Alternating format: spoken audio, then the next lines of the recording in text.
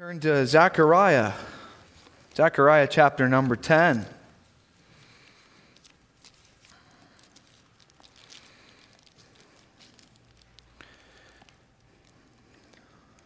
Haggai, Zechariah, Malachi, and then into the New Testament, Matthew. Zechariah chapter number 10. Don't know how long I'll be tonight, but if I'm short, it'll give us more time to pray. Pray for Pastor. He's not feeling well today as well. Zechariah chapter number 10, starting in verse 1. And there it says, "Ask ye of the Lord rain in the time of latter rain. So the Lord shall make bright clouds and give them showers of rain to every one grass in the field. For the idols have spoken vanity, and the diviners have seen a lie and have told false dreams. They comfort in vain. Therefore they went their way as a flock, and they were troubled because there was no shepherd. My anger was kindled against the shepherds, and I punished the goats.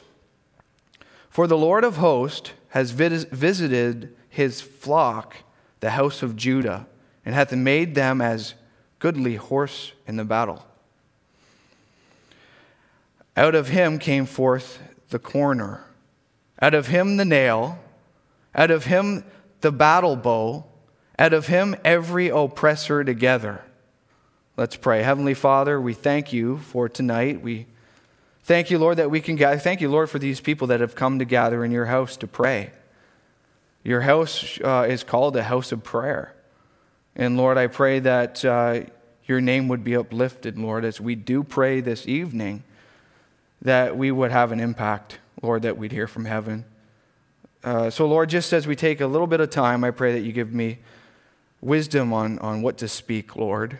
You'd be with me, Lord, that the hearts of the people here would be attentive, Lord, and the Spirit of God would work. In Jesus' name I pray. Amen. We know Zechariah is really a book of prophecy. Has a lot of prophecy in the book of Zechariah. And actually, no book has more prophecy concerning Christ, Israel, and the nations in such short span of time as the book of Zechariah.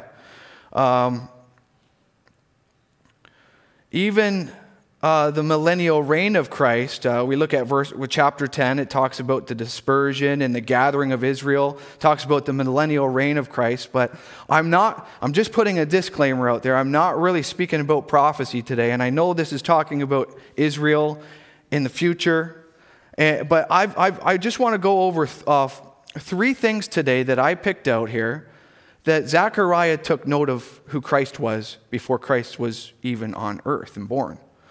But before we get there, look at verse 1. It says, "Ask ye the Lord rain in the time of the latter rain. So the Lord shall make bright clouds and give them showers of rain to every one grass in the field." Do you notice that Zechariah here, he's saying, "Lord, let it rain in the time of latter rain." We know that in Israel, they really do lack water. They get two significant rainfalls in the year, in the season. They get the spring rain and they get the latter rain. Rain when things are beginning to grow, and rain when things are beginning to need harvest. And Zechariah here, he's like, "Lord, send the rain in the time of the latter rain." In other words, when it starts to pour out, Lord, when it starts to water all the crops, when everything gets well watered and there's water everywhere, send the rain. Send the spiritual rain. And I thought that sure is a good prayer request for tonight, isn't it? For the Lord to send not only the physical rain, but we got enough physical rain the past couple days, by the way, but the spiritual rain. We got a lot of rain the past few days. I've got a river. Well, I've got a ravine, a little brook in my backyard that turned into a river when the past rains. And I was amazed by what was in my backyard. And it was quickly changed because of the rain. We need to be a church that prays for the rain. I love that song, Send the Rain, Send the Flood, Send the Holy Ghost in Power. He's saying here, and I'll read it once more, ask ye the Lord rain in the time of latter rain, so the Lord shall make bright clouds and give them showers of rain to every one grass in the field. See, there's growth there. When rain comes, green begins to grow. And if we be a church that would so pray for the rain of God to shower this county, to shower this church, and to shower your life, you're going to have growth. And isn't it encouraging when we see new growth? There's nothing like new growth. It's a special type of green, isn't it, out there in your garden? I was, on Monday, I had some extra time, and I decided I'm going to do some gardening. As you know, we just moved into a new home, and the guy was a bit older and couldn't keep up with the garden. Things were growing up. I mean, I still have some weeds that are around this high. I didn't even know I had a bird feeder that was this high off the ground until I pulled out all the weeds. So I got to do some gardening in January. That's pretty awesome. I got to pull out weeds, but I started to know stuff because of the water. Things were growing. It was green. And these weeds that I thought were just come out easily didn't come out so easy. And so if we're well watered in the Lord, when the devil tries and pluck you up and destroy you and tries to wreck your ministries or whatever it may be, it's going to be a little harder if you're well watered in the Lord. So we need to pray the Lord that he'll send down rain. And when we pray, we need to believe that. There's a literal rain and there's a spiritual rain. And it's God. What it really is, it's God's outpouring that we need in our lives. Look at verse 2. For the idols have spoken vanity, and the diviners have seen a lie. It really hasn't changed much, has it, in our society, in our world, as far as a battle for truth. They have spoken lies. They have, what else does it say? They have told false dreams. They comfort in vain. Therefore they went their way as a flock. They were troubled. Why were they troubled? Because there was no shepherd. And we know that Jesus in his life and in his ministry, when he went up on that mountain that day and he looked down upon the people, the Bible says that he was moved. He was moved with compassion on them. Why? Because they were as sheep having no shepherd. He looked at their life and he looked at the direction that they were headed, and it moved him. It really broke his heart for him to see the multitude of people there to see Jesus, but they weren't there to seek Jesus, if that makes sense. And there was no shepherd. Therefore, the people in this passage, they turned to idolatry. Verse 3, mine anger was kindled against the shepherds. Wait a minute, didn't it say there was no shepherds? Now it's saying that my anger was kindled against the shepherds. There was no shepherds that were willing to shepherd. And you say, well, there's no one there to do this or that, but whether you like it or not, you're a shepherd. You're a shepherd. In other words, you have an impact on somebody, no matter who you are. You don't have to be a pastor. You don't have to be a leader in a Sunday school class. Every single one of you have an impact and you have an influence on somebody. And so remember, be the right shepherd. The people, they fainted because they did not see the proper shepherd. He wasn't there of use. Verse 4, and this is what I really want to focus on this evening. Zechariah in verse 4, he sees three things in Christ before Christ was even born on earth. And we'll read it here. Verse 4, out of him came forth the corner. Out of him came the nail. Out of him came the battle bow. Out of him every oppressor together. So he sees three things here. And the first thing is this, our foundation. Zechariah sees that Christ is our foundation. Verse 4 says, out of him came the corner. Now notice, Zechariah doesn't say out of him came a corner, or out of him came one of the corners. Out of him came the corner. Christ is the cornerstone. He is the foundation. He is the hope. He is the one. He is the Son of God. He is the cornerstone. The cornerstone is placed in a building structure where two walls meet together on a 90-degree angle. There was a wall in Judah, and there was a wall in the 10 tribes. Here's the message to this. The message is that Christ will come to unite them permanently together. Okay, so that's one thought of Jesus being the corner. He's come to unite the tribes together. But far more than just that, a more wonderful meaning than that is actually found in Isaiah 28:16, and this is what it says. Therefore, thus saith the Lord God, behold, I lay in Zion a foundation, a stone, a tried stone, a precious stone, a sure foundation. He that believeth shall not make haste. So it's talking again about the foundation of Christ. It's talking about him being the cornerstone. And Paul and I went and did a nursing home ministry today. We had a church service at Maple Lodge. Who has been to Maple Lodge and the church service there? Raise your hand if you have attended in those days on Maple Street, Maple Lodge. Or Maple Street. Bethel Baptist Church, the old location. Number of you. Well, do you know that house behind the church that hasn't changed since you moved from the church? That church, yeah. Well, right on the corner of that, what I would call the cornerstone of that house, is completely decayed. The eaves trough, it's amazing what water damage does. I'm finding all this new stuff out about being a homeowner. Turn the lights off. Turn the heat down. Don't use any water.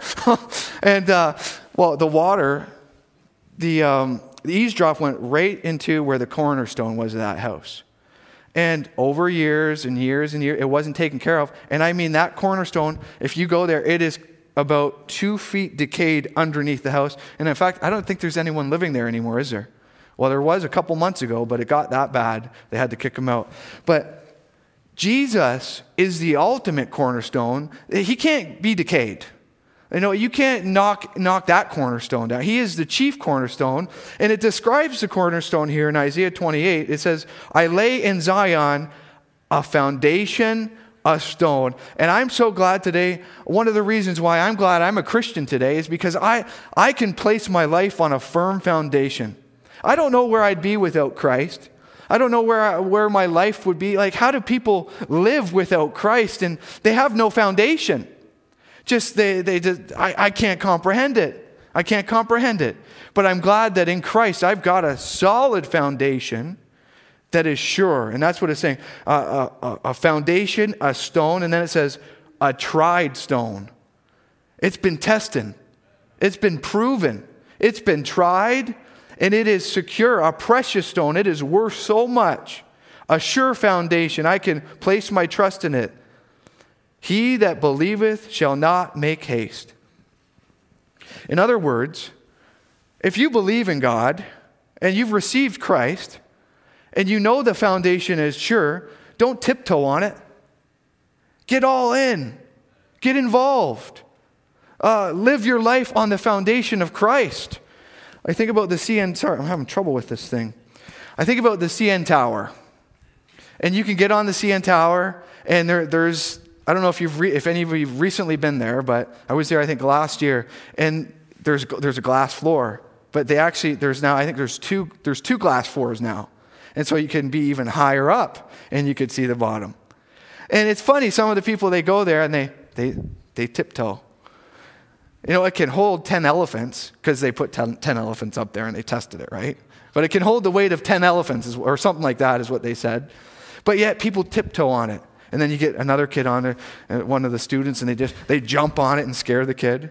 But listen, you don't have to tiptoe on the foundation of God. I mean, you can get involved and you can know that He's going to hold you. And it's a tested and it's a tried and it's a precious foundation. Don't make haste. Some other scripture to match Christ as the foundation, our foundation, is 1 Corinthians 3:11. It says, "For other foundation can no man lay than that which is laid, which is Christ Jesus." Ephesians 2:20, "And they are built upon the foundations of the apostle and the prophets, Jesus Christ himself being the chief cornerstone." Luke 20:17, "And they beheld them and said, What is this then that is written? The stone which the builders rejected, the same is become the head of the corner."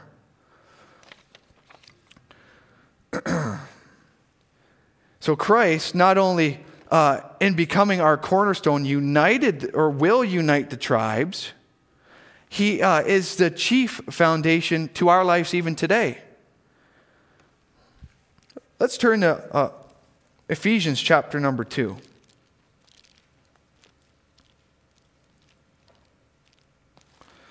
Talking about uniting and what Christ, and how does that apply to us today? Well, look at verse 12. Ephesians chapter number 2 and verse 12. It says, "At that time ye were without Christ, being aliens from the commonwealth of Israel and strangers from the covenant of promise, having no hope, without God in the world.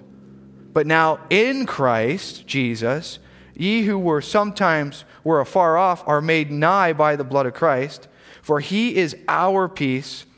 Now look at this. "Who hath made both one, and hath broken down the middle wall of partition between us, having abolished in the flesh the enmity."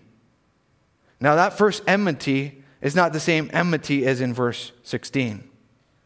The first enmity is with man. See, when Christ came, he took away that middle wall. He took away that divide between the Jew and the Greek. And he made both one. But not only did he do that with man, he did it with God in verse 16. "And that he might reconcile both unto God in one body by the cross, having slain the enmity thereby." That was with God. He made it so you can be right with God. And you can be right with man. So, Zechariah, having never seen Christ, having never known the New Testament, realizes God is our cornerstone. He is our foundation. Secondly, he realizes that Christ is our faith. Now go back to our passage of Scripture in Zechariah 10 and look at verse 4. "For out of him came forth the corner," and then it says, "out of him the nail." Out of him the nail. Now this nail means a stake or a tent peg. It was used to fasten down a tent securely to the ground. So example, in the wilderness, the Israelites used tent pegs to prevent the tabernacle from taking off in the wind. They had to nail it down deep into the ground, into the desert sand. The Bible is saying he's our nail. So what is Zechariah meaning when he says he is our nail? He's saying he's our faith. Not only is he our foundation, but he's our faith. I mean, he's the one that keeps us where we should be. By faith, we must believe that we are rooted in Christ. He's the nail. Christ is pictured as the nail or the tent peg, the one who holds down our life's fort. He's got everything under control. In other words, he can hold the fort down. He can hold your life's fort down. I don't know, out of all the people here, I don't know what you're going through, but I do want you to know this. He's got your fort under control. He can hold the fort down. And he's the nail. Christ, the tent peg. Another application of this is women also, in these tents, they would use the tent peg, and it's said that some of them would hang jewelry on it. Other men would also hang their valuables upon it. But look at what Isaiah 22:23 says. It says this, "I will fasten him as a nail in a sure place, and he shall be a glorious throne to my Father's house." And we know that because of Calvary. We know because of the nails and because of the crown and the thorns, and Christ fully went to the cross, that we now have great possession in heaven because of what Christ has done to those who have come to him. So he was our foundation. He's our faith. And what else does Zechariah notice him as? Thirdly and lastly is he's our defender. Look at what verse 4 says. Out of him came forth the corner, out of him the nail, and out of him the battle bow. Out of him every oppressor together. Out of him the battle bow. He realized that Christ, when he comes, he's our defender. He's our warrior, our conqueror. Every enemy will one day be put to silence. Did you know that? There's coming a day when Christ, the first time that Christ comes, in fact, you could look at Zechariah 9, verse 9, and it says this. Rejoice greatly, O daughter of Zion. Shout, O daughter of Jerusalem. Behold, thy king cometh unto thee. He is just, having salvation, lowly, riding upon an ass, upon the colt of the foal of an ass. This is his first event. Christ came, meek and lowly. He came into Jerusalem upon a donkey, a sign of peace, his first event. But when he comes again, and Christ is coming again, and it's coming. It really is. Comfort one another with these words about the coming of Christ. But when he comes again, he's not going to be on a donkey. He's going to be on a white horse. He's going to be executing judgment on the earth. Therefore, we must pray, Lord, send the rain before it's too late. There's coming a day when the devil will be defeated. And there's coming a day when all the oppressors will cease. But we must ask for God to send the rain. Psalm 145 and verse 5 says this. Thine arrows are sharp in the heart of the king's enemies. Wherefore the people fall under thee. A just man falls 7 times and rises up again. But when the wicked fall, they fall into mischief. Therefore we must pray. The Lord will send the rain. The Lord will send the rain. Let's pray. Heavenly Father, we ask you to help us, Lord. Be concerned, Lord, about your coming. We ask you, Lord, for us to be concerned about the rain, about the outpouring of the Spirit, about people getting saved before it's too late. We ask, God, that you'd burden our hearts for this. We ask, God, that you'd give us a Holy Spirit drive to desire to reach the lost, to desire to see the work of God go forward, not only in this county, but in our hearts, Lord. We pray for the rain, Lord. We pray for revival. Pray that you'd help us. In Jesus' name, amen.